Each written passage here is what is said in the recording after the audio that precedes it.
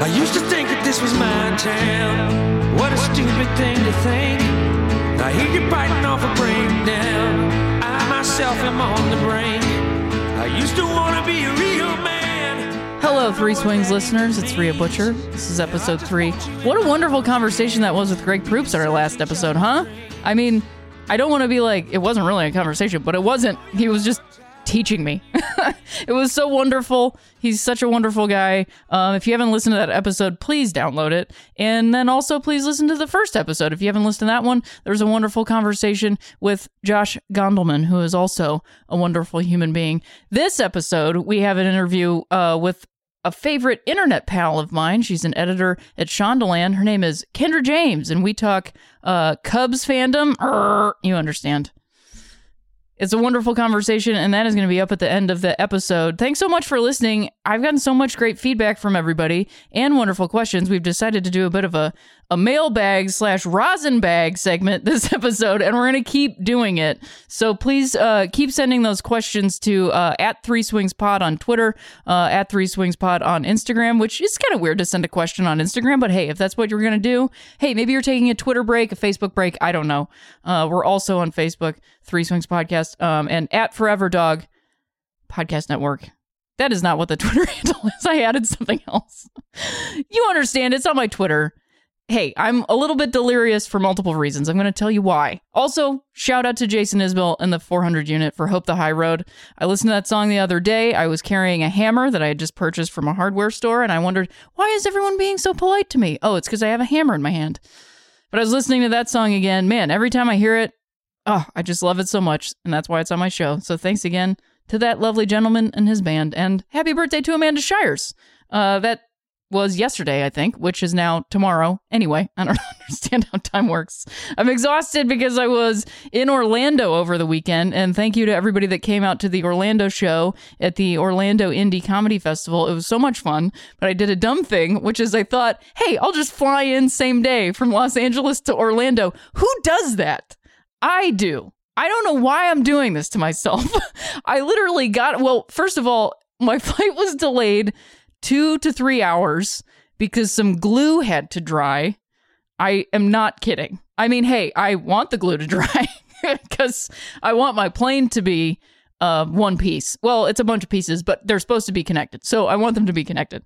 So we had to wait. There was some unseasonable Los Angeles weather happening. It was very chilly and humid. 2 things that glue does not like, which is like, hey, maybe just get another plane. Did y'all not read the back of the glue? But they had to keep kicking it back, and the pilot was out talking to us, handing out snacks. It was a whole bizarre thing.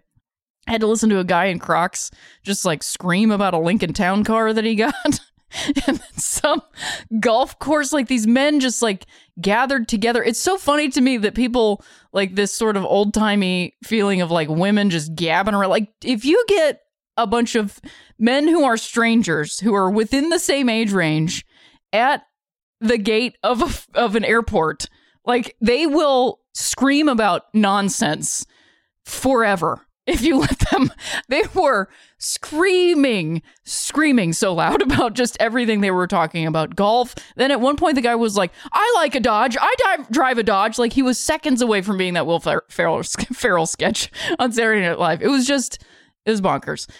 So yeah, then I flew the 4.5 hours to Orlando, landed late. The gentleman and lady who drove me were, he was from Mansfield. Shout out to Mansfield, the 419. I only know that because he told me. And I'm not sure if his wife was from Ohio. But anyway, they drove me to the thing, and I dropped off my bags at a hotel. I got back in the car. I went and did a show, and then I went back to the hotel. I watched 5 seconds of Water's World on Fox and was like, oh, this is why the country is going to hell. Got it. Okay. And then I fell asleep for 3 hours. Then I got up. I rode a Lyft with someone from the Bay Area who screamed at me when I said I was from Akron. So frustrating. I can't help where I'm from. It has nothing to do with basketball. I was just born there. Thank you for driving me in your vehicle.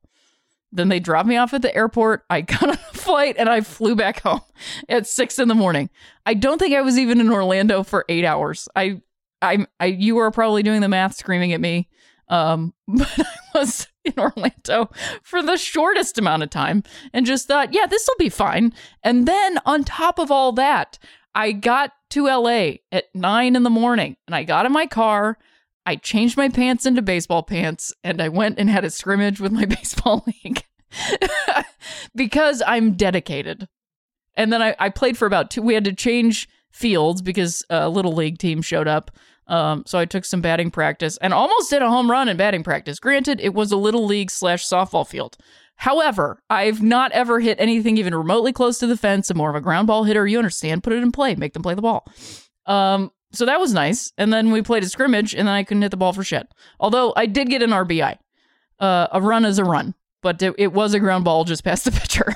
But it is a bit of a slinging blunt. Who cares? Slinging blunt. You understand. Swinging blunt. So thanks to everybody that came out to the Orlando show. And along those same lines, I'm going to be on tour this spring, sort of coinciding with baseball. I don't know why I decided to leave town for opening day, but that's what I'm doing. Going to a lot of baseball towns. Not going to see a ton of baseball because schedules aren't lining up, but I'm going to try to swing by some ballparks and at least take some pictures and stuff, so that should be fun. On March 30th, I'm going to be in Baltimore at the Creative Alliance. On March 31st, I'll be in Lancaster, Pennsylvania at the Chameleon Club. On April 1st, not kidding, I'll be at the Arts Quest Center at Steel Stacks in Bethlehem, Pennsylvania. Glad to be back. On April 2nd, I'm going to be at Union Hall in Brooklyn. I have 2 shows. Those are sold out. I'm not sure if there's going to be a few walk-up tickets. Maybe give them a call. Not sure. If you have social anxiety, tweet at them. I don't know. April 5th, I'll be at the Woodward Theater in Cincinnati, Ohio. April 6th, I'll be at the White Rabbit Cabaret in Indianapolis, Indiana. April 7th, I'll be at the Tiger Room in Fort Wayne, Indiana. On April 8th, I'll be at the Pyramid Scheme in Grand Rapids, Michigan. And Friday, April 13th, woohoo! I'll be at the Ready Room in St. Louis, Missouri. And I'll be ending it all, just the tour, not everything. I'll be wrapping it all up, wrapping my whole life up on April 14th at the Record Bar in Kansas City, Missouri. I'm hoping to check out the Negro League's Hall of Fame museum there when I'm there. I think I'm going to choose that over a game, but I'm kind of more excited about going to that. And you can get tickets on my website. I have links to all the tickets at riabutcher.com/live-dates/ There's an extra slash in there. I think if you just go to riabutcher.com, you can click on another link and that'll send you right to it. It's also in all the bios of all my websites. So I just wanted to let you know about that. And then the other news that I wanted to tell you, little personal news, Take My Wife, the television show that I created, starred in, wrote with my wife, Cameron Esposito, who's going to soon to be guest on this podcast, is finally out. It's on iTunes.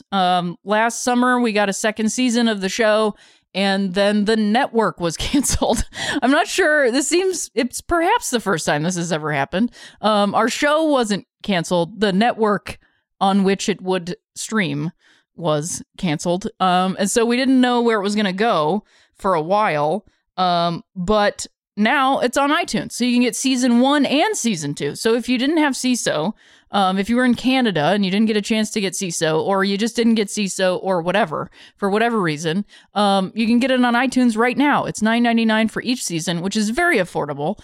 We don't make any money on it, so it doesn't really do anything for us other than I just want, not only like my hard work and my wife's hard work, but everybody that worked on both seasons of the show, everybody who was in both seasons of the show, worked really hard on it. And we got a really awesome opportunity to just make like a sweet, fun television show about our lives and about people and being in Los Angeles and being a young married couple. And I think that, I don't know, I'm very biased, but I think it's a great show. It's fun. It's not mean.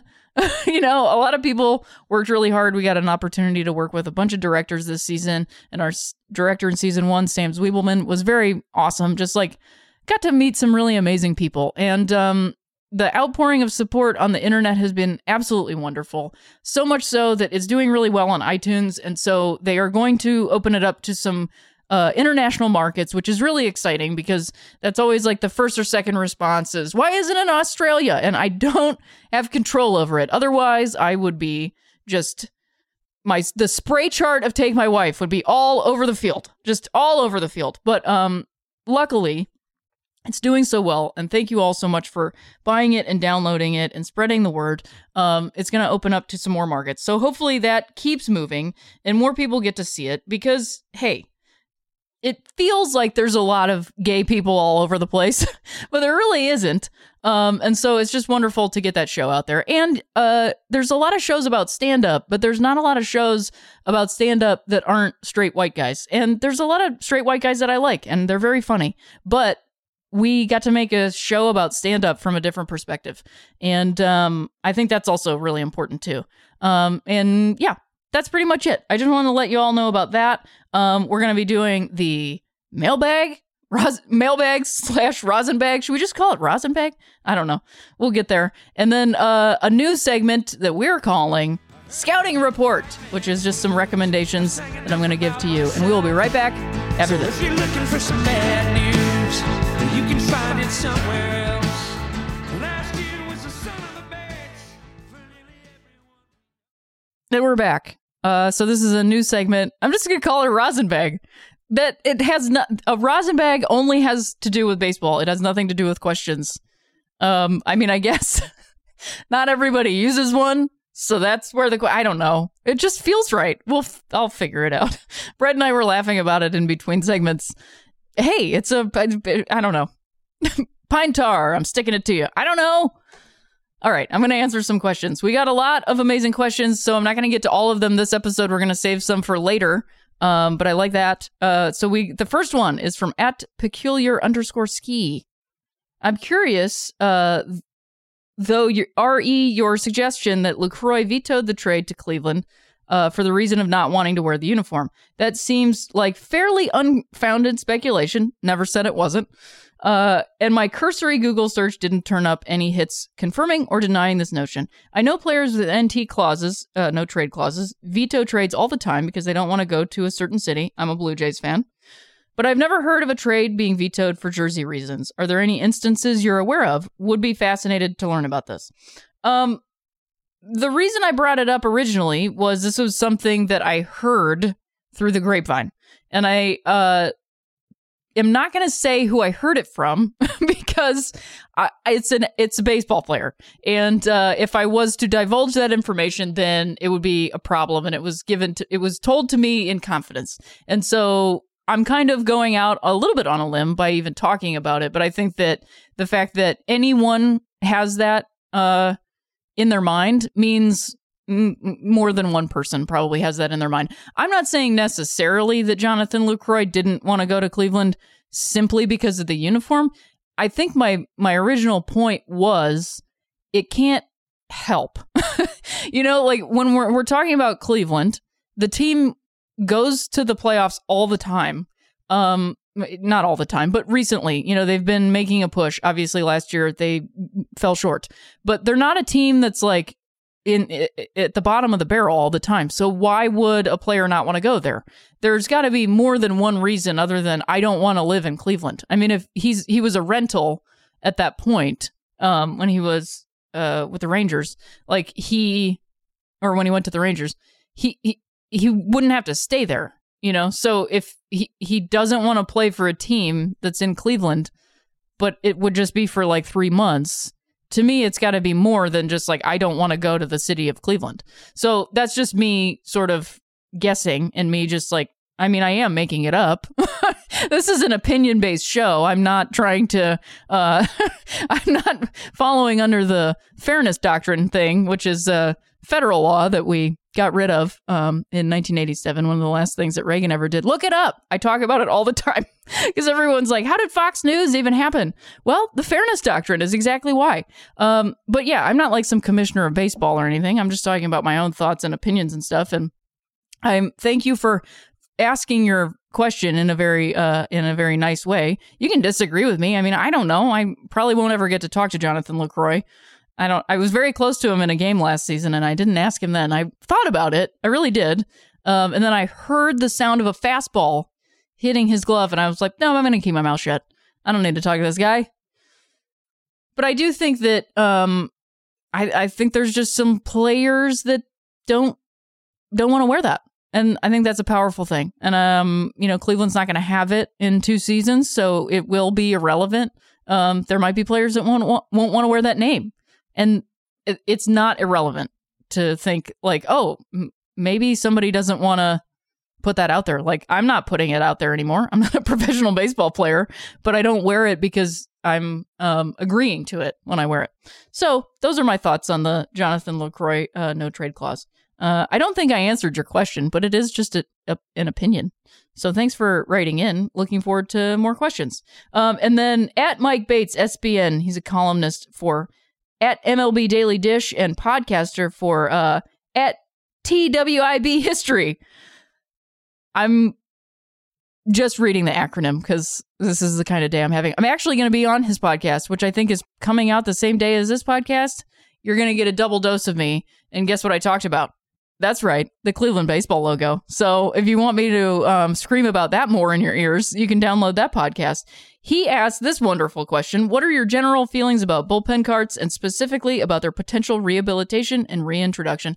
Mike, thank you for bringing bullpen carts into the forefront of my brain for a solid 45 minutes today while I was eating my lunch. I forgot about these things because I didn't watch baseball in the 70s. And I found a wonderful article on Cut 4 by Michael Clare about the life, death, and rebirth of the bullpen cart. I'm not going to go verbatim and read through the whole thing, but it's a wonderful rundown of the bullpen cart. I think they are ridiculous. I think it's very funny. I think it's also funny that Casey Stengel, not to be outdone by the White Sox, rented a hearse from a funeral home, a full-blown hearse Cadillac for the Yankees. Very funny. And of course, Cleveland was the first team to introduce the bullpen cart. And they were referred to as Bush League for doing so. And they called it the Little Red Wagon, which on its own feels like nothing. But then when you put it in the context of Cleveland, you're like, God damn it, everything you do sucks. So I think, hey, I like them as this sort of historical moment, in baseball of the 70s with like basically just a big helmet floating through the outfield to bring your pitcher to the mound. There's also a pitcher in the article who like refused to get into the thing and would run next to it.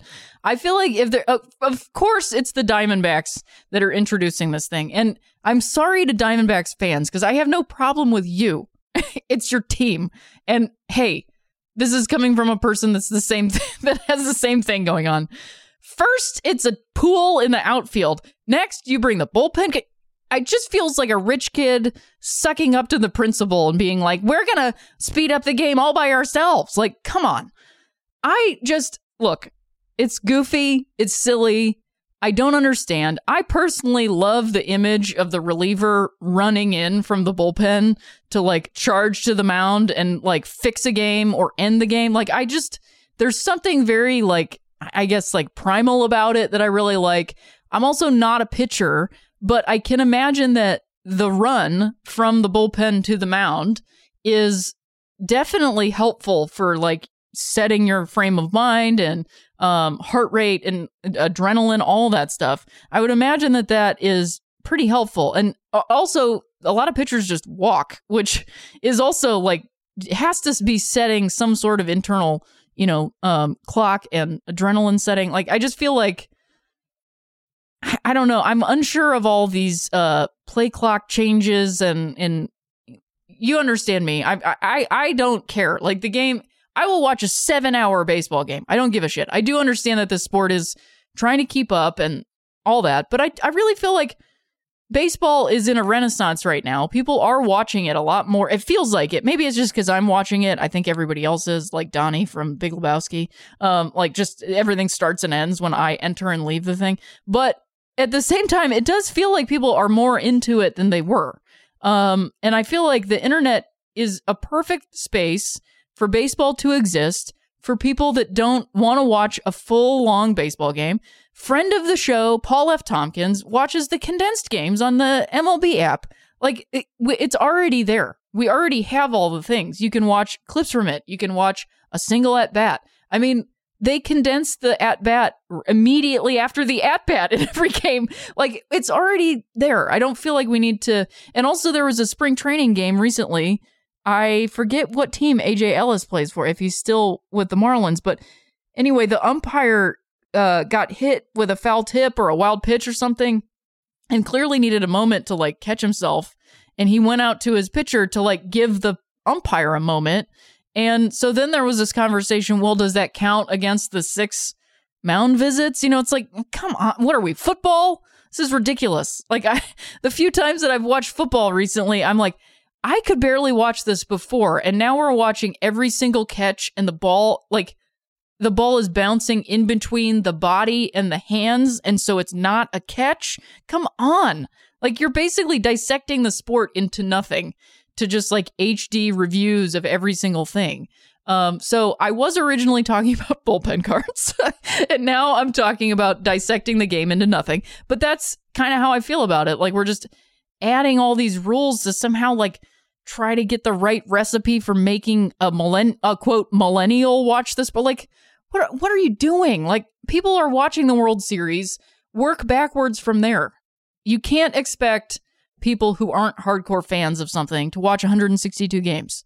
You just can't. And like, what I would be doing is focusing on filling smaller market stadiums and getting smaller market teams a little higher up on the radar. And that's my call on the whole, like, but that's like democracy. So nobody's going to do that. They just want to make as much money as possible, as quickly as possible. So I asked people on Twitter to send me some questions today because I was recording the podcast today, which it is Tuesday. And this lovely person at Careless Care Bear wrote me, when is it appropriate to move in together? Is there really a timestamp for it or will it just feel right? Then I had to say, I meant specifically baseball questions, but I will answer this adorable question anyways. I feel like, you know, every now and then, if you just have a question that isn't baseball related, I'll answer it. If you need an answer, you can come to me. I don't need to be rigid about this. I mean, I think that you can never know exactly. I couldn't tell you a very specific amount of time. I do think be hesitant to move in together too quickly. And I would say too quickly is 30 days. Anywhere, within that time frame of 30 days. Hey, if you want to move in together on that 31st day, then you know what? You're just going to do it. And nothing I'm going to say is going to stop you from it. But I do think that, moving in together is a contract because you are moving in to a place. I think that it is something that's slightly better than getting on your cell phone plan with someone else, because that even more is a contract that you have to get out of. And that's more difficult. I did not get on a family plan with anyone until I got married. Like, for real. Because I was like, this is a contract and I don't want to have to break it. But I don't think I've moved in too quickly. And I think that you'll figure out when it's right. And I think the main thing to figuring out when it's right is communicating about it. And if you need to get out of a situation or something like that, I don't know, by all means do it, but try to take it easy. And then when you move in with each other, just spend some time communicating about the things you like to do in your space. Try to collaborate as much as you can. I think that's a difficult thing to do when you're younger and moving in with somebody. You move in and it's like, just, oh my God, what have I done? You just have to work it out. So anyway, that's what I would say is do take your time. You'll know when it's right. Give yourself at least 30 days. Don't move in with somebody within 30 days. That's definitely too quick. But if you're that doesn't count if you need a housing situation. So then I'm going to end this one. Which one am I going to end it with? You know what? I'm going to end it with at Rachel Lindholm's question of who are some players you admire for their work off the field? At what would do, who is Sean Doolittle, and at Anthony Rizzo 44, that's not what it is. I said it wrong. At A Rizzo 44, come to my mind right away. You know what? I would just go with those two, actually, because Sean Doolittle does a lot of awesome work off the field, not just with charity work, his work with wounded veterans and veterans in general, but I just think he's like just a solid dude who is really into his partner, Aaron Doolin, who's also just an awesome person, which I think is super cool. It's just awesome to see like just a straight white dude be like friends with the partner that he's married to. Congrats to those two. He's also just like very vocal about, he's been vocal about, I believe, Charlottesville, and has said, you know, I'm a white player and more white players need to talk about this. And I think that that's super valuable. And I think it's awesome that he understands what that means. And then Anthony Rizzo, obviously his work with like childhood cancer stuff is really awesome. He's also like a big fan of restaurants, which is, entrepreneurship, which I think is very cool. And then also his, speech at Marjorie Stoneman Douglas was also rad, that he took time out of his spring training to do that. He was obviously very personally affected by that, and powerful to see a guy like that out there. And I think something that I hope, and I mentioned this later in my interview with Kendra, I hope that if it's not Anthony, then I hope somebody else does it. But I hope that somebody on a Major League Baseball team talks openly about gun control, sensible gun control. Maybe a lot of you disagree with me. I'm not talking about the government taking away everyone's guns and no one being allowed to have a gun. What I'm talking about is curbing the rampant issue that we have going on. There was a ban on that rifle, and it lapsed during George W. Bush. We did not have the kind of violence that we have now during that time. So it's not something that's out of the question. A lot of people disagree with me. I have gun owners in my family. I will likely be a gun owner by inheritance at some point in my life. So I'm not speaking outside of the community. I grew up with hunters. I have a female cousin who is a hunter. I highly doubt that she uses that weapon. That's not hunting. That's just killing things. So anyway, I hope that somebody in sports, even just any sports, I hope that a man in sports speaks out against that, because I think similar to what Sean was talking about last season about speaking out about, quote, anthem protests. It's not anthem protests, police brutality. Speaking out about that as a white person in solidarity, I think, is a very important thing. So similarly, I hope that some players, like white players that look like gun owners, speak out against it specifically. Because I do think that if the things we say are just, we got to fix this, without saying specifically how we think to fix it, it's really just not going to change. So anyway, those are my very controversial thoughts on trying to curb a very serious issue on a silly little baseball podcast, but I do think it's important. So this was the first Rosin Bag. Thank you so much for writing in your questions, and please keep those coming. Send them to us at 3swingspod on Twitter and at ForeverDog. Yeah, send those to me, and then we'll be back with our first round of another new segment. Hey, it's new segment day here in 3 Swings Pod. We're going to do the scouting report. We'll be back right after this. I know you're tired and you ain't sleeping well. Uninspired, likely man as hell. We're back. This is 3 Swings. I'm Rhea Butcher. I had to take that a bunch of times because I got sick on a boat. Shout out to anybody that was on the Joko cruise. Sorry I didn't get to see any of you. I was stuck in my room, very sick. I got a real weird cold. I don't think it was this flu, but I still have a cough and weird shit in my face. I am functioning like a human being. But yeah, I was real sick. So shout out to you all. This is another new segment that I'm going to do on occasion. This is the scouting report, which is some recommendations from me, Rhea Butcher. This first recommendation I actually finished while sick on the Joko cruise.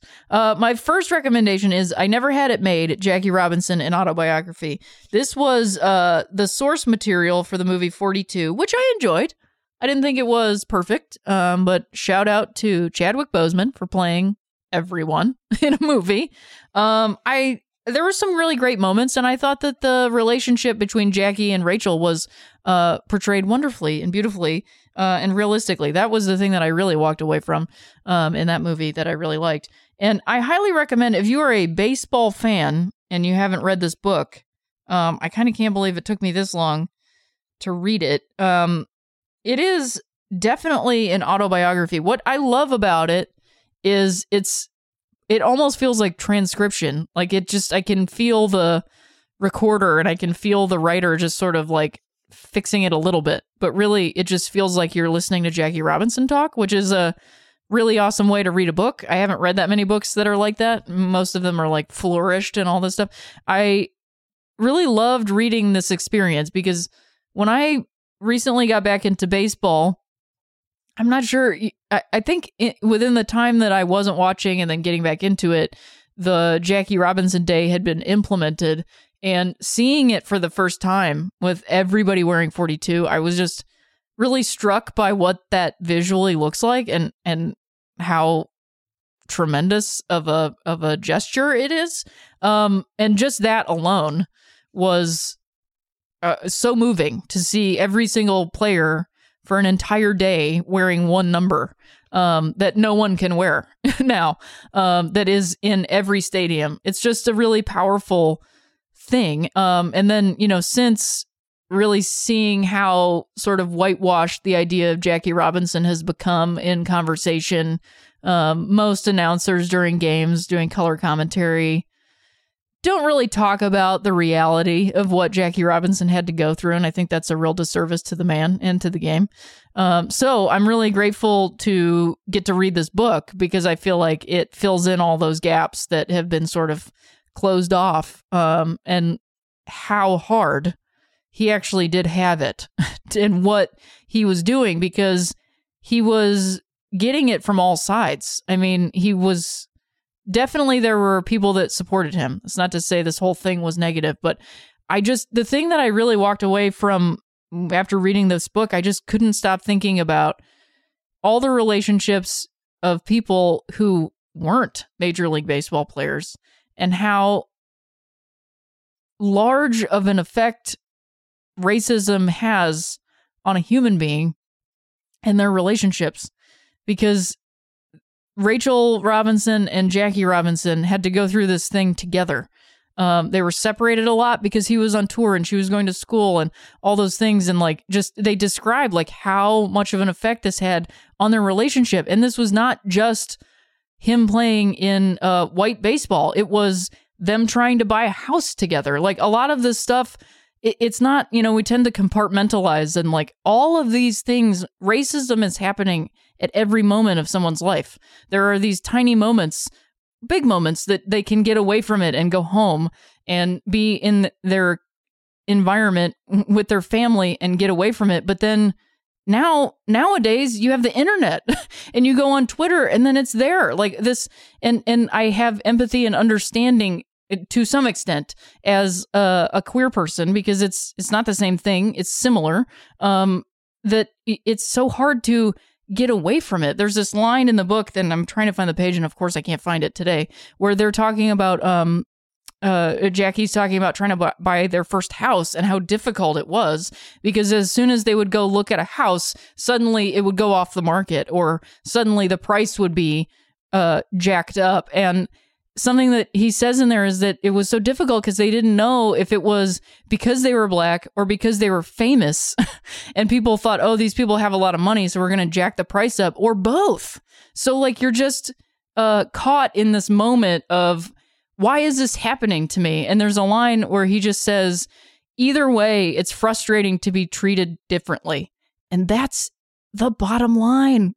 I think for anybody that's fighting against injustice, that's, I think, what we're all talking about. Like, nobody, his autobiography is titled, I Never Had It Made. He didn't want anything more than to just go do a job, whether it was being in the Army, running this Freedom Bank, working for Chock full of Nuts, or playing for the Brooklyn Dodgers. Like, he just wanted to do the job he was assigned to do. That's it. Nothing more. No special treatment. Just, it's frustrating to be treated differently than everyone else. And I think this book is just a wonderful sort of remnant of a man that, much like Martin Luther King Jr., has been turned into these like idioms and only a number, and like, oh, look what he did. It was so, wow, he did such a great job. I can't believe blah, blah, blah, like whatever. I mean, he died young. And it was not simply because he was in bad health because of everything he went through. I mean, it's anyway, I just highly recommend this book. If you're a baseball fan, you should definitely read it. If you're a fan of Jackie Robinson, absolutely read it. If you're a fan of evolving viewpoints, definitely read it. He campaigned for Nixon because he felt like Nixon was looking him in the eye and telling him the truth, whereas John F. Kennedy, he met with the man, and John F. Kennedy did not make eye contact one time when they met with each other. And I was like, oh man, yeah, I wouldn't want to work with that guy either. He then later is like, yeah, well, Nixon didn't turn out to be that great. He also, Greg and I talked about it earlier. He was a Republican, and he tried for seemingly his entire life to keep the Republican Party essentially from becoming the party of Goldwater, which is what we have now.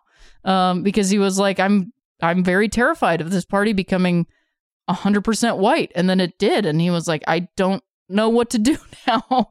There's some really interesting politics that he talks about, like the North versus the South, and that it was actually easier to get to work with someone like Lyndon B. Johnson, who's from Texas, than it is somebody like John F. Kennedy, who's from the North, because of just the differences in society there, which I find to be very interesting and still lingering, if not just fully apparent in this day. So I highly recommend this book. There's a wonderful introduction by Hank Aaron. So I think it's absolutely wonderful.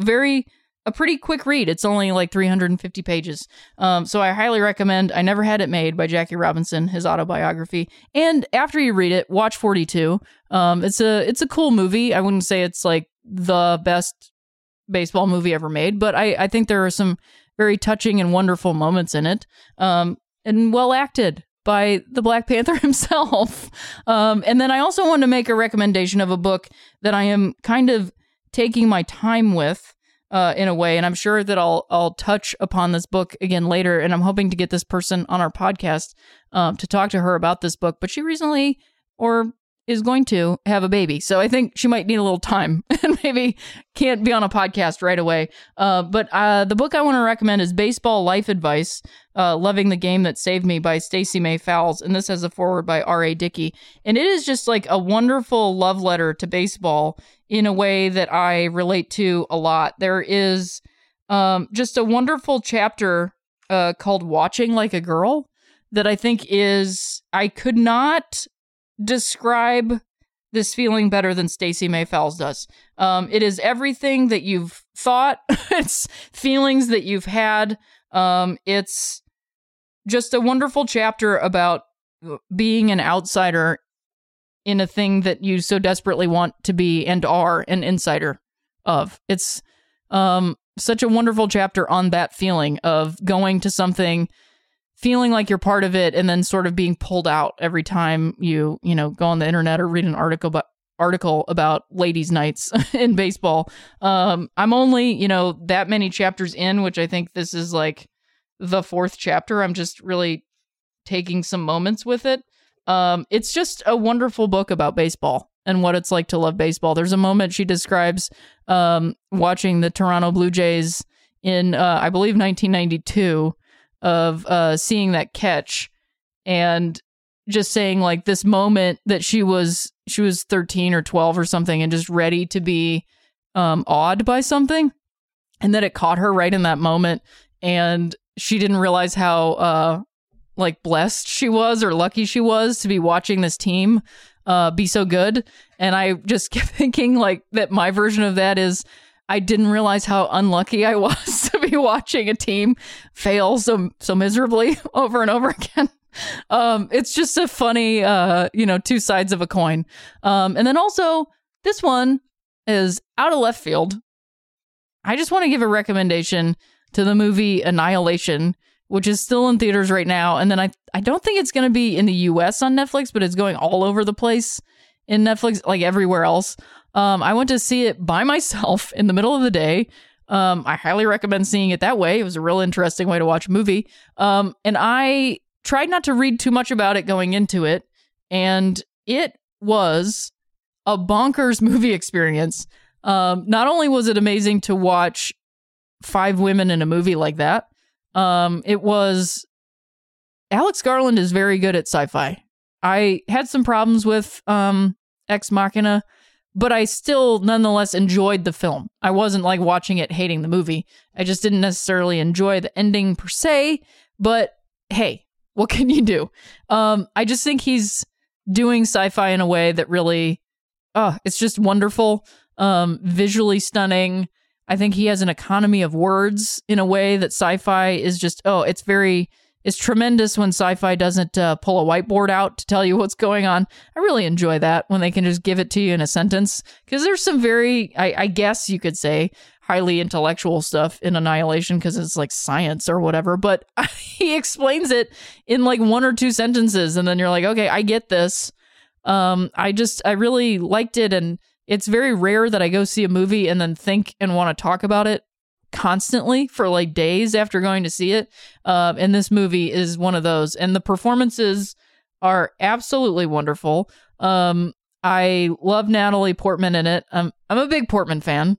But she was great in it. And then I think that Tessa Thompson everybody, hopefully, that's listening to this podcast already loves Tessa Thompson, because if you don't, stop listening right now. You're not allowed. But I think I'm definitely like repeating things here. But Tessa Thompson has like quite possibly the biggest range in Hollywood right now. I'm just saying this on every podcast that I ever appear on. She is tremendous. And I remember I watched Creed by myself in the theater in Toronto. And I just remember being like, who is this person? The whole time I was watching that movie, just going like, who is this? Where did they come from?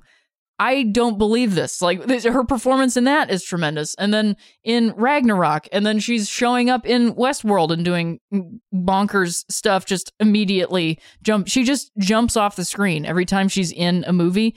And in Annihilation, she's like, then just a completely different character that I've never seen her do before. And I forget that it's Tessa Thompson. I just, if for anything, go see it for that. If you're a person who doesn't like scary movies, and I don't like scary movies, this only has like 2 jump scares in it, and then 1 absolutely terrifying scene that's about 45 seconds long. You can do it. I handled it. I don't know how I did, but it's like right at the perfect pacing of being able to deal with how absolutely terrifying it is. Like, he drops it right at a moment where you're like, well, I can't walk out now. And I just sat straight up and put my elbows on my knees and watched the scene. There's a gentleman in my viewing who got up no less than 7 times, for sure. Like, and the bathroom was very far away. I think he was just honestly walking outside for a second. But hey, if that's what you got to do, that's what you got to do. But I do think if you're a big fan of sci-fi, of, like subdued action movies, of women in movies, of well-written movies, of interesting visual movies, because I think a lot of the stuff was done in camera too, please give a watch to Annihilation. So my recommendations on the first scouting report are I Never Had It Made by Jackie Robinson, an autobiography, Baseball Life Advice by Stacey May Fowles, and Annihilation, a movie in theaters now by Alex Garland.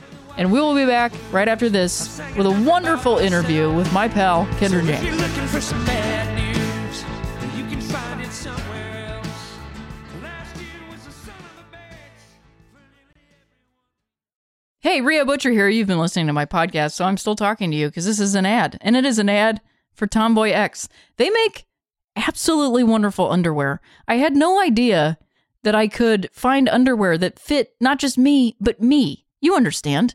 I spent so many years, it feels like, just standing in Target in the women's underwear section, trying to find something between a boy's hipster brief, long underwear thing, and then also going into the men's section and trying to get underwear. It's too bunchy. Some of it fits, some of it doesn't fit. I could just never find anything that fits until I found Tomboy X, because they make wonderful underwear. It's in all kinds of different patterns and colors, and then the fabrics are different. I keep screaming about this micro modal, but it is like the only underwear that I like. And it honestly feels like you're not even wearing any underwear. They make bikinis, briefs, boxer briefs, trunks, boy shorts, soft bras, racerback bras, Everyday basic colors, fun seasonal prints, and brilliant colors. And all options come in extra small to 4X. So not only does it fit you, it fits you. You understand? So regardless of where you fall on the size or gender spectrum, Tomboy X offers amazing underwear that anybody feels comfortable in. Get it? Anybody. Anybody. You understand. So go to tomboyx.com/baseball and check out their special bundles and pack pricing. And 3 Swings listeners get an extra 15% off with code BASEBALL. So again, code BASEBALL for an extra 15% off. Ditch whatever you're wearing for a pair of Tomboy X underwear right now. Go to tomboyx.com/baseball. I know you're tired and you ain't sleeping well. Uninspired, likely man as hell. Awesome. We are back, and I have an amazing guest on my podcast. She is an editor at Shondaland.com and also a hilarious Twitter person who is a big baseball fan. Kendra James, how are you? I'm great. How are you? Thank you for having me. Yeah, absolutely. I'm so stoked to have you on the show and talk to you about baseball. Yeah. I think we became pals via another pal on the internet. I think that's how, because she was like retweeting you and I was like, this person is into baseball. I just am like, is there a person into baseball? Like I collect baseball people. And then found out you were a Cubs fan. Just kidding. I can't wait to talk to you about being a Cubs fan. I was born into it. No, I can't help understand. it. So that's what I wanted to talk to you about is just like baseball fandom and specific Cubs fandom, because I know it's a little deep. It runs a little, just a touch. People tend to be somewhat fanatic about that team. Yeah, just a little, you know. Yeah. So what is like your earliest memory of baseball? So my earliest memory of MLB specifically, Yes. because I've been playing softball since I was like 3. Awesome. And my dad was like always coaching my teams and that sort So of thing. softball right away, not t-ball? Yeah. I guess, you know what? Maybe I did do t-ball. I have like vague memories of that. Yeah, that probably happened. But I do I remember like very specifically like softball. Like that's been a part of my life forever. But MLB specifically, I remember Kerry Wood's 20 strikeout game. Oh, wow. Like I have deep memories of, we were sitting on a couch in the basement. We still had those old ugly, we had these like black and tan 80s couches. Oh, yes. And I remember sending me right back. Yeah. And like wood panel basement. Oh, yeah. Couch in a basement is speaking to me. Yes. Wood panel finished basement. And I remember watching, I don't think I watched the whole game, but I do remember like my dad getting like progressively more and more excited as the game went on. And I think I must have gone down to sit and watch the rest with him. And I remember just like the excitement of that. Yeah. But I was not like a fanatic Cubs fan at that point, because I was that 97, so I was like 9. Yes. 97, 98, something like that. So I was 9 or 10. Yeah. But I think my fanaticism started somewhere in like the early aughts. And I think part of it had to do with the fact that I left home. I went away to school. And so I was kind of like looking for something to latch onto that was like real and physical while I tried to make actual friends. Totally. And baseball happened to be that thing that I like clamped onto. Yeah, and it kind of keeps you like connected to home and connected to family, and it like gives you something to talk about with family and friends and stuff. Exactly. Yeah. Something. It was like, because the playoffs in 2003, that was my first. Oh yeah. Sorry. It's okay. I'm over it. And like, I mean, I would imagine that you are now. Yeah. What does that feel like, actually? That was a weird feeling. I mean, that's like a whole discussion in and of itself. Oh, yeah. Because I think the things that happened in the succession of that week in November were strange. Right. The Cubs won the World Series, and then Donald Trump was elected president. Also, I would like roll you back even further to the Cleveland Cavaliers. Right. Coming back and beating the Warriors. And like that being a crazy upheaval. Yes. And I would just feeling like sports is bonkers now. Like I just remember that whole year, everything that was happening was like just the craziest possibility you could think of. Yeah. And that would have been what, June? Because I was June 19th. Yeah. Joe. Wow. Oh, I remember. Okay. So June 19th, that happened. But if I take it back even further into February. Let's take it back even further. I just remember I made some tweet because I think Clarence Thomas, Supreme Court, he spoke for the first time in like 20 years, I think, offering like a dissent or something, and he never does that. Yeah, he doesn't do that at all. Yeah, and I remember tweeting that day, I was like, this is not good. Clarence Thomas has spoken. Yeah, and I think I tweeted like, Clarence Thomas just spoke. I think Donald Trump's going to be the president, and I think the Cubs are going to win the World Series. Right. And then that happened. And I like have always joked, I was like, I think Joe Madden like made some sort of blood sacrifice. I would not put it past that dude. No, he's got so many plastic bracelets. I mean, you got to make the money to fill up the RV. Gas isn't cheap these days. No, it's not. He likes to drive that thing. All doesn't he over. Drive from Florida to Arizona? Yeah, he does. Oh my God. Ugh. I mean, there's like stuff that I like about him, and that's stuff that I'm like, ugh, I can't roll my eyes. Yeah, I mean, like, well, I think we just have to respect the office of the president. Oh, shut up. I always think about like because I was talking recently about Dave Roberts' mismanagement of the World Series this past year. Yes. And I wouldn't necessarily say that Joe Madden mismanaged the 2016 World Series, but I feel like they overcame some management obstacles. He made some choices that he threw out there. But yeah, that was such a wild. And I also, and this is pre-Clarence Thomas, this was actually the day after the 2015 World Series. Yeah. I made a prediction that it would be Chicago and Cleveland. Amazing. I didn't say who was going to win because I was like, I literally don't know. Because like, honestly, everyone is sort of, whoever wins writes history, right? Yeah. So looking back on it, it was actually a very evenly matched up World Series between those two. I think any World Series where you get to Game 7. Yeah, absolutely. Right. I mean, I can't even remember if Cleveland won 100 games that season. But like we're talking about two World Series in a row with at least almost 100 game winners on both sides of the thing. It's just like a tremendous series. So what was that like to watch the Cubs win the World Series? So I was at a bar in New York City. It was a Cubs bar, Triona's, I think it's called, down in Union Square. And I had watched a lot of the playoffs games there because we had thought about going to see the Mets and Cubs in that series. Yeah. But the standing room only tickets were like $300. Are you serious? Yeah. Oh, it got insane. Oh my God. And I love to go to Citi Field. Like I sit in section 426. I know where I like to be. Nice. High up. But even those tickets were going for something like $300-$400, and I'd never pay more than $40 to sit up there. Oh yeah. So I couldn't do it. So we went down to Triona's, and I went with a friend of mine who's also a huge Cubs fan. And that night, I still have videos from that night on my phone. When Chris Bryant tossed the ball to Rizzo, the bar just erupted. Sure. Everyone started singing "Go Cubs Go." I was standing on a table filming all of it on my phone, and a guy he wasn't trying to be malicious. He was just so excited that he took his glass beer stein and threw it against the wall. Oh, Jesus. I think that was just his genuine burst of emotion. That's just what he had to do in that moment. And no one was hurt, so I accepted it. Sure. Right. That's kind of the Cubs fan conundrum of just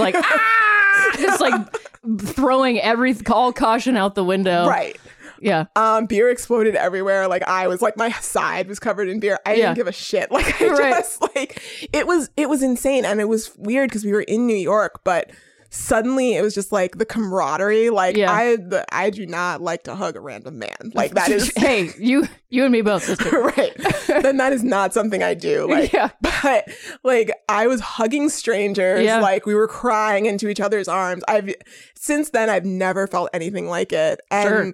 I took that with literally I credit that with getting me through the rest of November. Yeah. Because I was able to ride that high and ride the memories of that night and did you remember that commercial that played directly after where it was the little black kid on the south on no, because I immediately turned the television off. Sorry.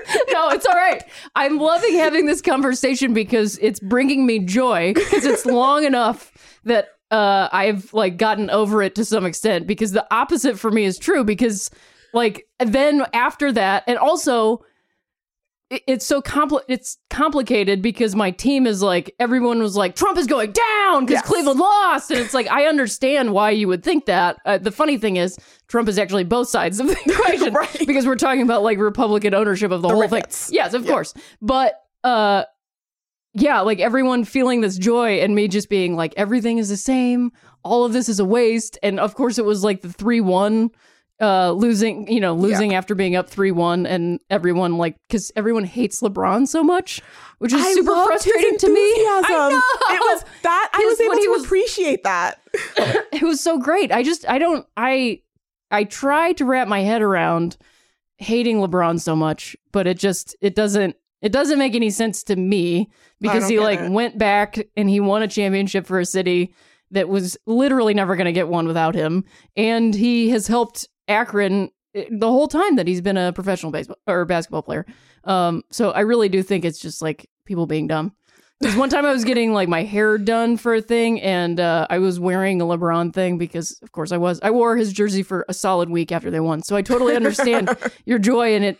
Like I literally felt like, oh my God, good things can happen because like Cleveland just loses so much. Right. I watched them lose so many times over the course of my whole life. Do you remember when the Yankees in Cleveland, they were playing, God, it was a playoff. It must have been 06 or 07. I don't, because I stopped watching after 1997. I like blacked out baseball and like sports until LeBron came back. And then LeBron, like we could not win.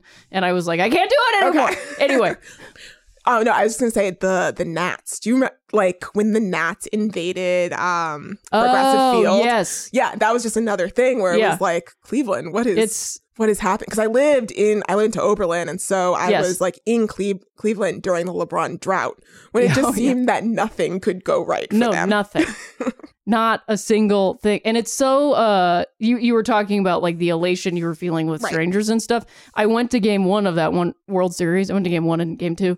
And that game in particular, the Cavs were getting their rings across like left field. And Cleveland was just like happy for the first time I had ever seen in my entire life. Like after we left that game, people were high-fiving each other. Like no one ever did that. Like no one does that. People don't talk to each other. It's not that people aren't friendly. They're just like not going like, go, whatever. Go Cleveland baseball. That's not what they were saying, but I'm not going to say what they were saying. But yeah, it's just so, it was so bonkers, but also like what a crazy, beautifully poetic World Series also. Yeah. The fact that it's like 108 years, 10-8 in the 10th inning. Right. 108 stitches on a baseball, 108 beads in a rosary. Like how If you wrote that, somebody would be like, no thanks. This is ridiculous. We need you to rewrite. So what is it like to be a Cubs fan? That's like, it's different now. Yeah. During the 2016 season, it was weirdly joyful, but it's always joy mixed with, no, it's not. It's fine. Like, let me temper this. Like, let me remember that, like, we sign people like Kosuke Fukudome and like, and like think that everything is going to be amazing. And then, nothing. So I just gotten so, I lived through 06, 07, and 08, I think were those crazy years where we had like Zambrano and we had the Cajun Connection and we had D-Row and like all of these people who like we really thought we were going all the way. And then it was like we were swept by the Diamondbacks, I think, at some point. And I just remember being a Cubs fan is literally always ending like this one picture I remember of Ryan Theriot at third, like kneeling at third base after I think they had just been swept. It was the last game, and just like staring down at the ground, palms up, like what just happened. That's always been my image of Cubs fandom. Whereas after 2016, if you say the Cubs to me, the first thing that comes to mind is that picture of Carl Edwards Jr. like running through the field holding the W flag. Yeah. It's amazing how much like my perspective on baseball has changed. So like just baseball in general is completely different for you now. Kind of. Yeah. Because it now seems like, it just feels like we can win now. And it feels like I don't know. I've always been there, and I've never abandoned that team. Like, I've never had another like primary number one team, but there's just something that feels so different about it now. Yeah. Yeah. Well, I'm happy. And I'm you know happy what? for you. I rooted. Listen, when the Cubs traded D-Row and Kerry Wood to the Indians for that one season, I was there. I went to several games and cheered for them. Yeah. It's hard to do. Yeah. I mean, listen, I wanted to support my boys, and I kind of like came around on the Indians for like a hot second. God, what was his name? I mean, small market team. Yeah, exactly. See, that's what's so I mean, it's complicated is the only word that I can think of, because when you're outside of it, it's very easy to be like, I cannot believe you're a fan of this team. Right. And it's like, yeah, I get why you would say that. I get that. But I did grow up with this whole thing. And it's like just this team that I grew up with and fell in love with. And I'm not in love with the logo. That's not the love of the thing. No. The love is the team and the spirit of the fellowship of the team and the fandom of the thing. You know, the guy throwing the glass into the wall being totally fine. Like going to those games and really feeling like a kinship with the Cleveland fans and not the Cubs fans, because I was surrounded by Cubs fans at both of those games because they just generally have more money. Yeah, and it's real close and it was easy to do. I have like this very distinct memory from game 2 when Aroldis came out, and that was the first time that I was like, wait a minute, Cleveland and I.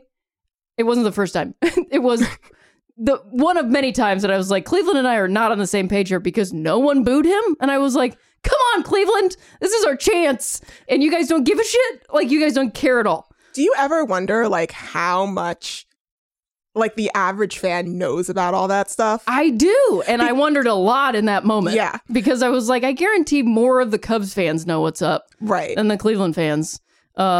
And a lot of them probably don't care more than I think. That's fair. Yeah. You know what I mean? And that's not an indictment of Cubs fans specifically. It's just of, fans and human beings. Right. Not really thinking like once something is swept under the rug, like, well, we just keep it there. That's why all of our rugs are 10 feet tall these days. But I have this very specific memory of him on the mound, and we were like just ready to go. It had just been...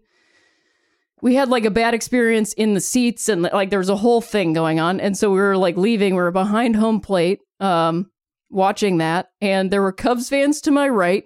And then there was a Cleveland fan in full coveralls, like Carhartt coveralls, like definitely their work outfit, but what they wear all the time. And what they chose to wear to a Cleveland baseball game, which is very typical.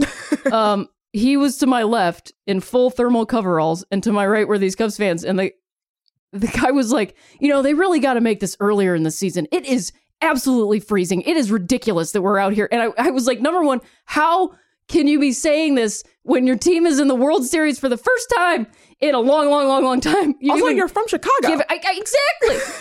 You even give a shit about this. And then I'm just turning to this guy who's like leaned up against a pillar in like full Carhartt. Anyway, I mean, I will say there is literally nothing. Then again, Section 426. Yes. City Field. Yes. Beer, like July, 95 degrees. Oh, absolutely. I mean, yes, that is hot as baseball, but there's also something so specific about cold baseball too. Because I remember opening days in Cleveland with snow falling on the ground. Yeah. I mean, I remember like waiting the whole... Not anymore, Kendra. I remember like the whole thing of like waiting for Alfonso Soriano to warm up. Yeah. Because he can't play in the cold weather. He can only play in July and August. Yeah, absolutely. But no, not anymore. We don't. Yeah. There's no more snow. There's and no you more guys winter. have that heated dugout, or not dugout, bullpen. Right. I did love watching Puig just jumping in there, like when they were reviewing plays and stuff. That was pretty great. We're fancy. Yeah, we are. There. We got that billboard, that sign now. It's pretty bonkers. Yeah, I can't. It's like really weird to think about that being there. Yeah, have you? So you haven't been to a game since it's I haven't been. Yeah, me neither. Cameron went last season, and she got like good seats. And the funny thing about that stadium is that they've done all that updating, but the seats are still from right 1820 or whatever. Yeah, and so it's like for tiny people, and you're just on top of everybody. And her biggest thing was that the hot dog vendors don't bend down during the pitches. Oh, in that section. Oh. And the that's beer vendors just rude. all stand up. Yeah. I have only gone to bleacher games at Wrigley, and it was a very long time ago. That's kind of the way to do it. That's like the only thing that I've done recently, just because of like money. 'Cause, like, whenever I'm in absolutely. because now like suddenly those tickets are very expensive. Like it's cheaper to go to a Mets game like in New York City than it is to go to actually sometimes it's cheaper to go to a Yankees game. Wow. Yeah. Not this year. No. Oh yeah, maybe not this year. Yeah. I remember when because I lived in Chicago in 2007 to 2012. Right. And I remember just giveaways constantly to go to like Brewers games. Oh, right. To bleacher seats at Wrigley. Like, right. You could just walk down the street and you would get tickets. 07 is so surprising though, because we were kind of hot then. Yeah. Oh gosh. Still giving them away. Yeah. Well, I'm actually really interested to experience because I just moved to LA. Yeah. So I haven't had a baseball season here yet. And Nice. I hear that it's interesting here. Ooh. In that we don't people here don't get to the games until the third inning. Yes. It's more like the fourth. Okay. But I don't. I get there for all the stuff, sometimes batting practice, which is awesome because, I mean, the thing is, it's easy to look at that and be like, oh, nobody in LA cares about baseball. And that is the case of a lot of the expensive seats because it's just, people. That's everywhere. Yes, that's everywhere. It's honestly the traffic in Los Angeles literally trying to get into that ravine, just lines of cars. Okay. The best way to do it, and this is for anybody in Los Angeles, is to take a ride share to the bottom of Vin Scully Avenue and Sunset Boulevard and walk your little feetsies on in there. People here don't enjoy the walking. I don't. No. People think it's there's an episode of Bob's Burgers where Todd Barry's character gets a Hummer and he's just driving it all over the place, and Bob is walking on the sidewalk and he goes up on the curb and is like, get a car, idiot. And that is what I think about Los Angeles all the time. It's not just that they don't want to walk, it's that there is something gross about walking places, Right. And that is in my hometown too. People people think you're poor. Yeah. If you walk. No, you're just healthy and not spending money. Yeah, no, I like to walk places. I like to subway. Absolutely. Let me ask you this question. Have you gone to a lot of minor league games or any? I haven't. So I've been to minor league games. I used to not MLB minor leagues, but we had the Newark Bears. Oh, nice. In Jersey. And so I would go to those a lot when I was younger. Not the same magic, I have to say, for me. Not the same magic as MLB minor leagues or as MLB? As MLB minor leagues. Yeah. I don't know. Maybe it was because part of me with the teams that I get attached to, it's knowing the personalities and sure, getting into, the management styles and sort of the antics and the dugouts and everything. And I just I never got into that with the Bears. And I think that probably played a large part of it. Yeah. I mean, that makes total sense. So do you have other teams? Obviously you have one team. Yeah. Do you have other teams that you're into right now? I will always keep the Mets in a special place in my heart. We used to, I hope my parents don't actually listen to this, but there was a period in 8th grade. So my middle school in Jersey was right next to the train station. Uh-huh. And there were a few times where we got on the train and we took the train into New York and then took the subway to Queens, and you get $5 seats. At Shea. Yeah. And so we went to see baseball games instead of going to school. Oh my God, that's amazing. But yeah, so no, I'll always have a special little place in my heart for the Mets. Yeah. I mean, I have a little one too for the 80s Mets because as a kid, I was a huge fan of Darryl Strawberry because his last name was Strawberry. I mean, agreed. So how cool is that? I have there's a family member of mine who is a first or third base coach for the Royals, I think. Gary Pettis. Yeah. Yeah. And so I don't know. But it's really just the Cubs for me. I'm gonna try to get into the Dodgers. Sure. Seems like a team that I could kind of, I'm here. Yeah, I think that's the biggest part, people, whatever. It's so, I kind of feel like the Cubs are the only team that you can say, oh, I'm a big Cubs fan, and nobody really gives you shit. Right. But I could be wrong because I'm not talking about that. But a lot of people, like I said recently, because Anthony Rizzo went down to Florida and everything, and hey, I'm not going to, he's doing the right thing. But I also am like, man, if somebody like him said we need gun control now, it would be huge. Right. For him to do that and to make that statement. And I said on Twitter, I was like, if he says we need gun control, I will become a Cubs fan and wear his jersey for the rest of my life. And then people were like, come on, join us. And I was like, no. It's a contract. This is not just willy-nilly. I'm trying to make a statement here. But anyway. I think that's part of like what's always attracted me to the Cubs too, just like as a more conscious like teen and then adult. They just always seem to be like really good people. Yes. Aroldis, the players. The players. No, not the management necessarily. Though I guess the sister is like, okay, is she? I don't know. Kendra, you have no idea how many times people have reminded me that the sister was a Hillary supporter. Right. And that Theo was. And it's like, okay, but they're not the head of the DNC. Exactly. Or whatever, the finance, whatever. Just ridiculous. But no, the players always seem to be like, if not like actively like good people, then like at least like decent. Yes. Like they weren't doing anything like we didn't have an Aroldis Chapman until we had an Aroldis Chapman. Which is what was like honestly so disappointing. Yeah. Of that pickup is that like you kind of didn't need it. No.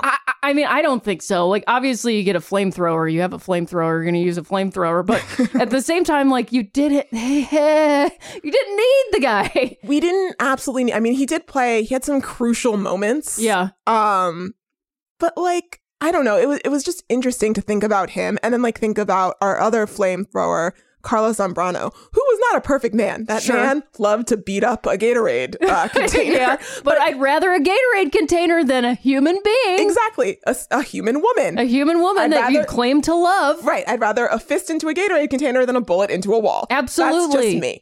But so, yeah, I mean, I would point out with his specific controversy is that something that wouldn't make it 100% better, but the fact that, like, they then don't talk about it. Yeah. Like then he's never held responsible. What stops him or somebody like Joe Madden from saying, you know, like, we know a lot of kids are fans of the game and, you know, like he's sorry for what he did or he understands what he did and this is not something that you should do. I understand you're admitting guilt if you apologize for something. Right. Which is why a lot of people don't apologize for things. But at the same time, like, I do feel like a sport like literally all sports have a responsibility to the children that watch their game. There's a reason why people get ejected for doing dumb shit. Yeah. Because they don't want it to seem like it's an okay thing to do.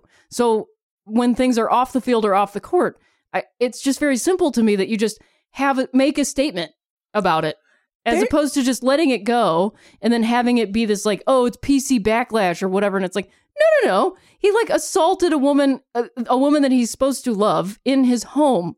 In their home. Right. So, like, you should talk about it because we're already talking about it. There is, like, a strange... As much as I love that team, there is a strange apoliticalness to them. Maybe not strange. Maybe that's just all of... Baseball, I would say, is the least political of the major league sports that we... Maybe aside from hockey. I don't know if any hockey people are making wild statements. Not wild, political statements. But basic political statements. But there is like an apoliticalness to the Cubs that is not disturbing, but it's upsetting sometimes. I mean, I think the Anthony Rizzo going down to Parkland is the closest they've come to a political statement. I'm not sure Dexter Fowler's political thing came until he left. I think he was already a Cardinal. And there was a big, because Cardinals fans. Right. They're Cardinals fans. Yeah, right. Sorry, guys. Sorry. Yeah, sorry, decent Cardinals fans. Yes. You understand, though. Like, look, we're all taking responsibility for the issues with our teams. Some real gross things about Zambrano. Really, really bad shit. Yeah. But yeah, no. So he, I guess he came up against the travel ban because his wife is Iranian, I believe, and he got a lot of shit for that. And a lot of like shut up and play the game kind of stuff. Exactly. And and I think, the Cubs do just shut up and play the game. And the only time you don't get anything big from them. What you'll get is someone like Carl Edwards being like, the dinosaurs were really great, which I Yeah. actually loved. I think that was brilliant. Yeah. He was like, I'm in DC. I'm going to see the dinosaurs. What else How would did I you do? feel about them going back to the White House? I was pissed. It's gross. I was happy that they had been invited to the Obama White House and Yes. they weren't going to, because they pushed it up. Right. I think Obama specifically, like, Yeah. because he's from Chicago, and that makes sense. He's a Chicago guy. And he's a White Sox fan. right. And he's like, because he understands what it is. Yeah. And so it was like fun. It's like they go and certain players didn't go and Sure. certain players made Certain bearded players didn't go. certain bearded players whose ESPN shoots I have on my wall. Oh, it sucks so bad. I know. And he made like a really weird, I forget exactly what his tweet was, but Oh, yeah. Like Hollywood elites better run for the border. I'll help you pack. yeah. Beat it. It was Hashtag MAGA. wow. I remember it was seared in my brain when that happened hey, there's like Trevor Bauer, my friend, and I call him the alt-right hander. So I'm not like throwing stones at all because he is like very much like a MAGA dude and has like gone on Twitter tirades, which I honestly think he might be the reason that Carlos Santana was like ready to go Okay. because like he's an asshole and like nobody makes him be nice. They Right. all just have to deal with him and he's an asshole because he's like into that shit. Anyway, Yeah. No, but yeah. yes, that was like seared into my brain. I mean, and I think I just blocked it because out I liked him too. He was my favorite. I mean, like what a story. And I mean, I think I also just have a thing for like bearded pitchers. Of course. Brian Wilson, that was a Yeah. big thing while I was in college. Right. Yeah. But yeah, no, that specifically was disappointing. And then coming on the heels of him not going to the White House, it kind of like dimmed his star a little bit for me. Yeah. Not that he was, and I mean, he wasn't amazing last season. Sure. So that, that helped as well. Right. Other stars to look to. But yeah, where were we? Oh, I don't know. I think we Yeah. were just talking about political statements, but Right. we brought up a dude. I wanted to talk to you about 3 dudes. I think 3 dudes on the Cubs, maybe just 2. Mm-hmm. But him specifically, Jake Arrieta. We've been chatting about where we think he's going to go. Yeah. He's still, as of this recording, it has not been picked up, which is bonkers. This whole thing is bonkers. And a lot of people are like, oh, he wasn't as good last season. But I still think it's not always about that for a rotation. Mhm. I don't think it's always about ERA on paper necessarily. There's something to be said for clubhouse presence. There's something to be said for leadership. There's Yeah. always there's a lot of factors that go into that. I mean, you saw how he pitched in the NLCS, right? Like that's, and he can turn it on when you need it to be turned on. Yes. And that's a very important thing for a team like, I don't know, the Twins, who don't have a very great rotation and are really trying to make a run for it. I don't think he'd go there. I don't think he would either. I really think he wants to be in Texas. That's what I think too. Yeah. Because, like, number one, it's the same colors. So we'd just be putting on the same colors again. Also, I can't imagine that he's not like some big Nolan Ryan head to feel like he's like following in the footsteps of Nolan Ryan. Right. And then also he's just from Texas. Right. And that's like, I mean, I get it. That's where his family is. He's been away from them for however many years. Yeah. Because he was in Baltimore before. Yes. Yeah. Yeah. So I'm like, that was a terrible fit. Terrible. But yeah, no, I'm thinking Texas, and I don't know what's holding up anything. Yeah. Because they don't have really anybody No. anymore. Oh, you guys have Yu Darvish. I forgot. Yeah. Right. There's a third one that I was going to talk about. How do you feel about that? So this is where a little bit of like my Cubs pessimism like comes back. Yeah. I can understand how you might be a little pessimistic about that. I'm like not excited about it. I'm waiting to see how it plays out. I'm just like coming off like this Olympics high, so Sure. I haven't been like watching. I haven't been really paying attention Yeah. to spring training yet. I don't think he's come. They haven't even had any of their starting pitchers play yet. I don't think. No, I don't. I think you're It's right. only been 3 games. Yeah.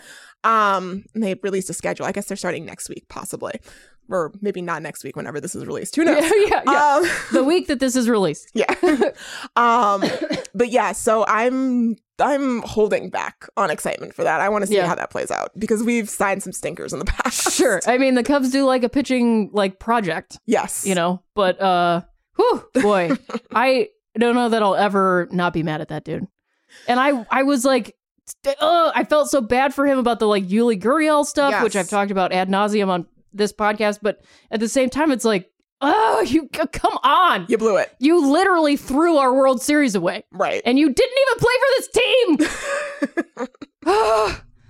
It'd be fine if somebody like Josh Fields or Kenley Jansen threw it away. Literally anybody that played for the Dodgers for more than 1 month. But no. Oh my God, I forgot you guys got him so late. Yes! Oh, that stings even more. It stings even more. I'm way more mad at him than Curtis Granderson, who literally did nothing as soon as we picked him up, except argue a foul tip in the NLCS, which I honestly was like, stop, you're going to ruin it. We're going to lose the whole thing because of a stupid foul tip right now. I mean, again, there is something to be said for like elder presence in the dugout. Absolutely. Because that's what we got from Jason Hayward for a while. Yeah, I That's mean, all look, we were man, getting from Jason Hayward for you a got while. that speech from him Yes. during the rain delay that paid for itself. Yep. Cleveland didn't have that, and they didn't win the game. Yep. All we had was Michael Martinez. That's who we had left to go up to bat. Mike Napoli didn't get a hit in the entire World Series. Which, yeah, I mean, but it also took, oh my God, Javi was Oh, off. yeah. Oh, yeah. Just off, I think until game 7. Yes, I'm pretty sure. At least he had like defense that he was like Right. He was bringing providing something else to the something. table. Exactly. And then the last player that I wanted to talk to you about, because I was on Twitter last night, just like checking some baseball stuff, and holy shit, Kyle Schwarber. Have you seen Oh no. Are you How about to end? skinny he is? Oh. He lost like 20 pounds. Okay. And 20 pounds doesn't seem like a lot of weight. No, but for him, He looks so different. is it It's- all here- muscle now? I think so. And he's like a lot faster. He stole 2 bases in Beautiful. spring training game this past week. Well, that could be great because his strength was always like he hits the ball far. Yes. He was not the fastest boy. He was not. I mean, I watched him steal that base in Cleveland and I was like, what are you guys doing? He's still not there. Let's see if I can find it for you. Yeah, no, he but I mean, I also couldn't blame him for not being the fastest boy because he came back off that yes, injury. absolutely, for Yeah. sure. But it was a little bonkers. It was a moment last night. Schwarber skinny is my only recent, Oh, wow. right? Oh my God. He's like Chris Bryant size. Yeah. It looks like in a video game where you stretch the dude out to be Yeah. like a little bit too tall. But yeah. He's like skinnier than Anthony Rizzo. Yeah. It's a lot. Wow. He lost a lot of weight. Wonder if it was Pilates again. I'm not sure. But he is like way more agile. Yeah, well, no, that's good. So, I mean, he couldn't hit for shit last year. No. It was funny, like baseball season last year. I think I was like it was hard for me to pay attention last year to a lot of the things that I loved Sure. just Oh, yeah. because. Absolutely. And so like I dipped so in and out of baseball. Yeah. And also because I was still riding that high of that win. Yeah, I was and they like, won. That's I think why I got like so into the Dodgers, and I happened to go to the game where they like lit up like I think it was Cody Bellinger's like 5th game Mhm. where Puig and Turner and Bellinger went like back to back to back in against the Phillies, where I was just like, wait a minute, something is happening. And it like actually felt good, and it was a distraction from all the stuff, as opposed to you were kind of like having this like, I'm already happy, this isn't gonna bring me anything. Yeah. Though I will say, like, by the time we got to playoffs Yeah. last October, I was like, okay, I'm ready. Like, I did a rewatch of Pitch, and then I was like, okay, this is exciting again. I'm Yeah. liking these teams who are all making. I can be here. Yeah. So are you excited about this season? You're excited about going to like Dodger games? Maybe? I'm really excited to go to Dodger games, Yeah. like because I've never been to Oof. that stadium. Yeah. So I'm excited about that. I'm excited to see the Dodgers and the Cubs play. Like I Yes. love to go to an out of town Cubs game just because we travel. Oh yeah. And I also I have this like jersey I have a jersey that says impeach and then 45. Nice. Which the MLB was not make for me. Wow. yeah, I saw a Dodger one at a Cubs game last year. Oh, yeah. Because we went to see the Cubs on a Sunday, and there was a dude wearing a Dodger one that said impeach 45. I think everyone should have them. Yes. The MLB, I believe, told me that they do not produce slogans or slurs. Come on. Yeah, so I had to have They it. also won't let you make a Sam Mayday Malone Boston Yeah, Red or Sox dead jersey. people. That was the other one. Or Yeah. no, dead people and retired players. They don't allow. Oh, that's ridiculous. Yeah, because they want you to buy from their own Of course. stock. Yeah. Of the $300 jerseys. Oh my God, they're so expensive. Yeah. But so I kept trying to order this jersey from them, and every time it would be denied. And I tried so many phrases. I was like, resist 45 and peach 45. Yeah. And so every time they would accept my order, and then the next day they would Deny it. reject it. Yeah. But then they started sending me $10 coupons every time. So I What? kept for the inconvenience. Oh my God, that's amazing. So I did it like 3 more times. So I have $30 of coupons that I need to use. Oh, that's amazing. But point being, so I like to go places wearing this jersey because Yeah. it elicits a series of reactions. I'm sure it does. Yeah, some people are thrilled and some people are, Not thrilled. not happy. Do not wear that jersey Oh, to Anaheim. I wore it to St. Louis. Oh boy.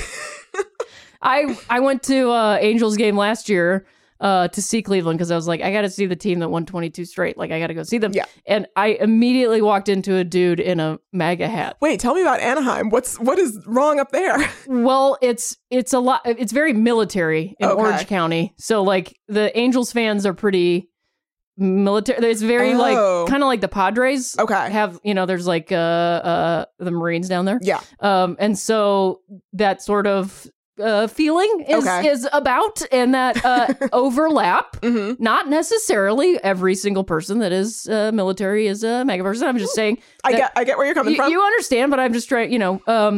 And so yeah, that's Anaheim is a little. Oh, interesting. It's a little. It's also a very weird stadium to me. Okay. Because when you walk behind home plate, on like the first level of seats, they're like, how there's like the clubs. It's like I think it's a vodka brand owns the like luxury club back there. Ciroc Club. Yeah, exactly. You can't see through it. It doesn't have like glass windows enclosing it. It has like just a solid enclosure. Oh. So if you have field seats, which you can usually get very cheap field seats in Anaheim, which is the nice thing, and you can take the train down there, which is super fun. If you go walk around to third base, you miss the game while you're walking through. Oh, that's frustrating. It's really weird. No, I don't. No. It's a really strange layout, but it's one of the oldest operating stadiums. Because it's from okay. I didn't realize it was that old. the 60s. Oh, nice. Yeah. Yeah, like I'm excited. Like I'd totally go there, but I'm also excited to finally actually see a game at Petco Park. Oh, yeah. Because I've been to like Comic-Con parties there. Yeah, but me too. Yeah, I've never been to a game. Let's go. Yes, let's do it. I'm into it. Oh my God, totally. Because you can take the train down, look at the ocean, and then you go Yes. see some baseball. Yeah, go see some baseball. It's also like a nice stadium because I've Yeah. been to those parties and I'm like, oh man, this would be a great place for baseball. Oh, I've walked all over that Oh, stadium. yeah, me like, too. at night. At Just night. like, I could sit here. I could do this. Yeah, Nice. They've got an abundance of first basemen now, so it's fun to watch that happen. Just play Right. first base all over the field. Call dibs on it. Just Yeah. Well, Kendra, this has been so fantastic. Thanks for being on, and I hope to have you on like during the season again, so we can talk about stuff that's actually happening in oh my baseball. God, absolutely. It's a reason to pay attention. Yay! Thanks, Kendra. So Thanks. if you're looking for some bad news, you can find it somewhere else. Last year was the son of a bitch for nearly everyone we know. Oh my God, wasn't Kendra James amazing? Check her out on Shondaland. She's a tremendous writer.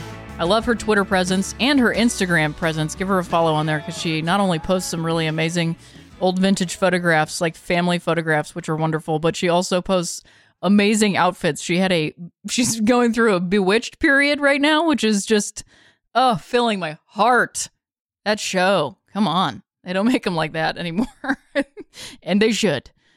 Anyway, I can't wait to have her back on the show. That was tremendous, wonderful. Love talking baseball with folks.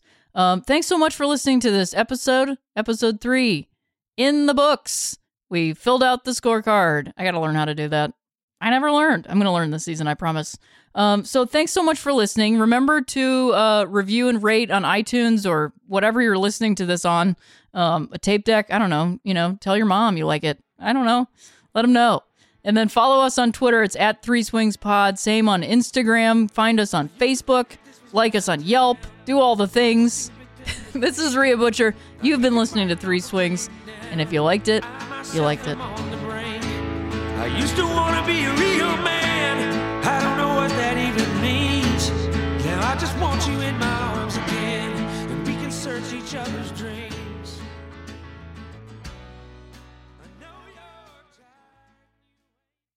Forever Dog.